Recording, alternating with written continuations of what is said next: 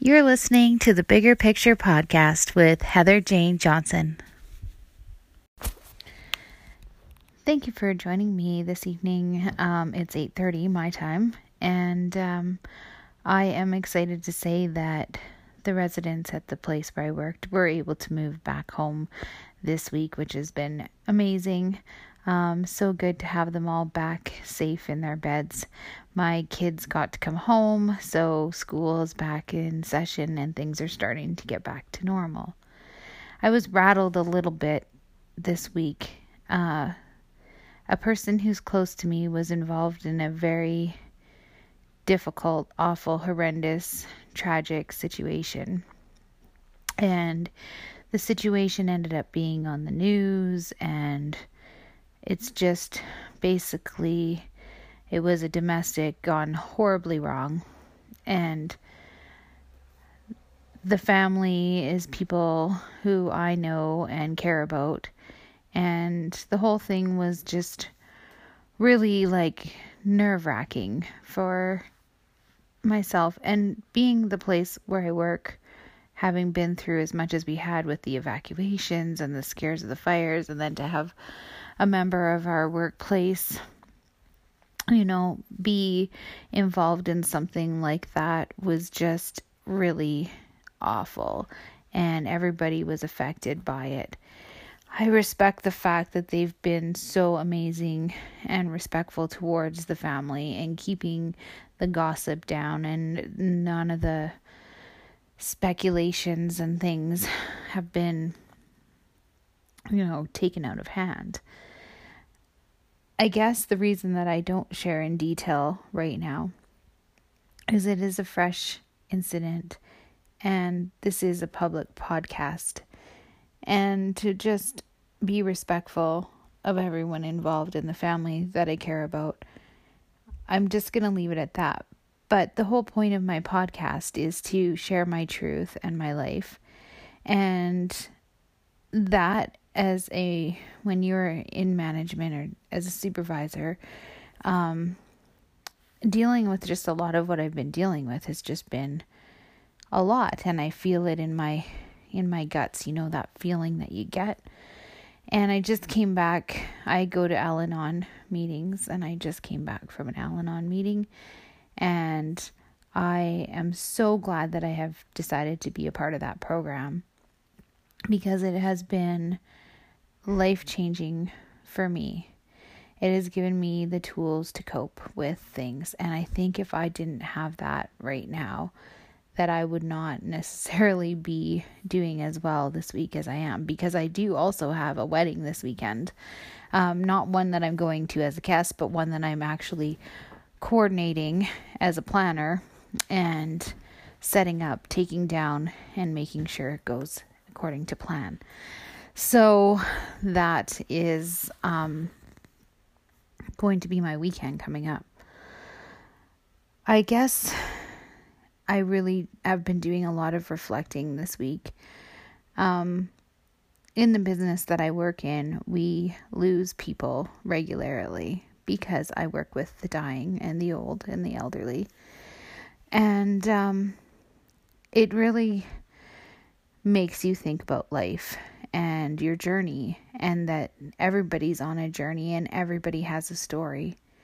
And I think about all the stories I hear. Today I was driving to work, and my mom was on my speaker in my car, and we were talking, and she was telling me about a person she was reading about, the incredible story of this person in a book. And my mother reads a lot of books, so she often will share, a good story, and then it's a book that I can then listen to on audiobook, because I'm more of an audiobook person and she's more of a read a book person.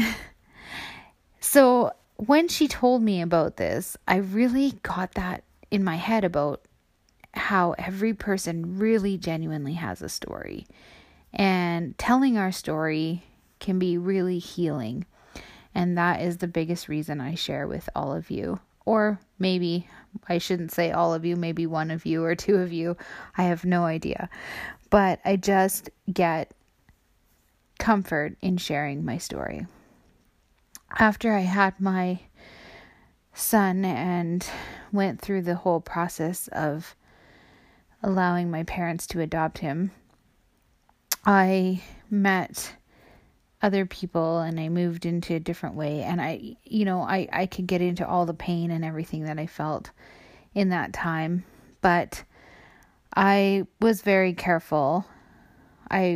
Next time I had, found somebody to be with, I was very careful. And I knew what it was like to have gone through what I went through and to be a single parent and to go through all that. But I did find a really nice person that I was dating at the time, but much younger than myself.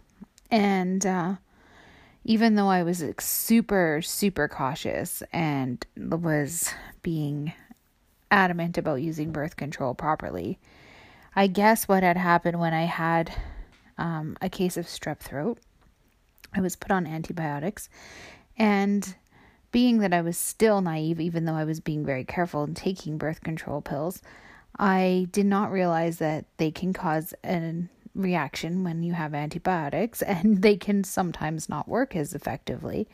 So I had a horrible shock when I found out at the age of 25, I guess I was, 24, sorry, that I was pregnant once again. And at the time when I found out, I was dating this fellow, and I guess he was almost kind of excited about it, but he was quite young. He was only 19 at the time. And the more time went on in the pregnancy, which maybe up till like the 4th month, I realized and knew that we were not in a place where we were going to be able to do this together. I didn't see the future of my life with him. I didn't see us going the same path. I feel like he was really, really young and he was just starting out his life, and this wasn't where he was going to be. And he was really sad, and he was also, being involved in things in his life like alcohol and drugs and things that, was kind of normal for that age. Maybe the drugs to the extent that they were, which I wasn't really aware, I don't think at the time, wasn't normal, but I just didn't feel right about it.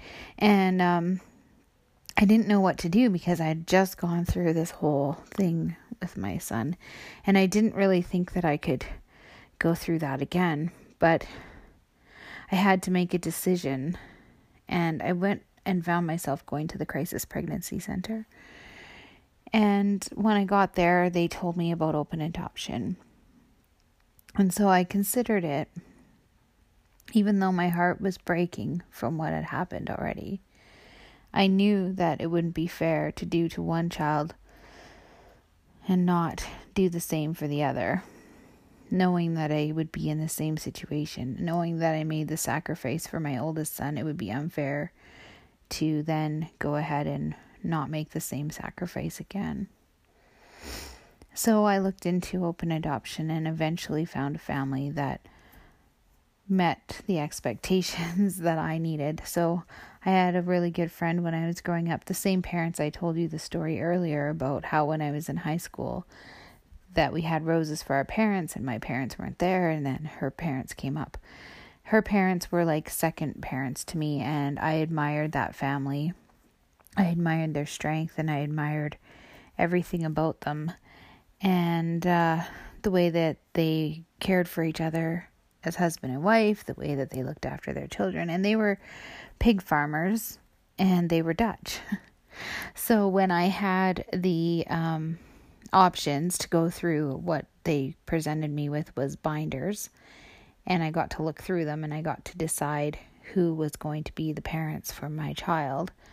I decided that I was going to choose these Dutch immigrants that were part of the same community, church, etc., that my friend's parents had been a part of. And they were the ones that I was going to choose to give my daughter for adoption to. And the father of my daughter was very saddened by the whole thing. but eventually, after some persuasion, agreed to do it.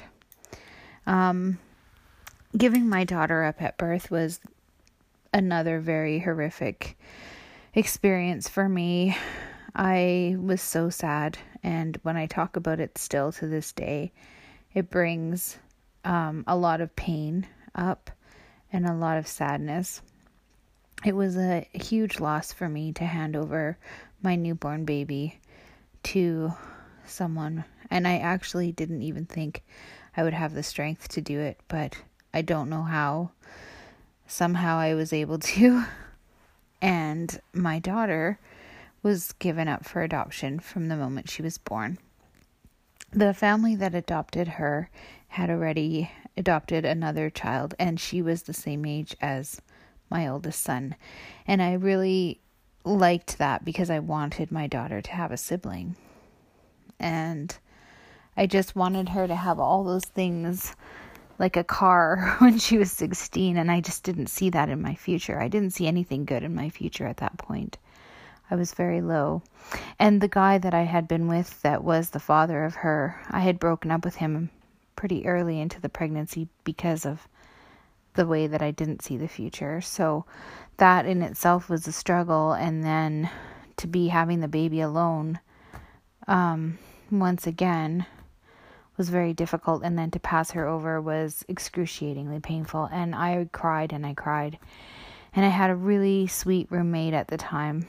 And she was amazing, and she was the best labor coach you could ever have. She was incredible, and she was the sweetest friend, and together we went through a lot, but she was there for me. She let me stay with her. We shared an apartment. When I was sick, she took care of me. She was really an incredible person. And a big part of what happened, and I think even just like my having to give this child for adoption affected her in many ways as well. So I guess I could get more into that whole story in detail, and I probably will in the future. But my daughter is now 19 years old. She was raised by a different mother and father that adopted her. But she has a great relationship with myself and her birth father today. And when you can look it back and you can see that the decisions you made were the right decisions, it's something to be grateful for. And I was thinking back to that time, and I'm still mind blown sometimes that she's 19 years old already. But I do feel like I missed a lot of her life, and it saddens me, but I do appreciate that I now live only a few hours away from her. It used to be a lot longer, and there was years where I lived a lot further away. So, that was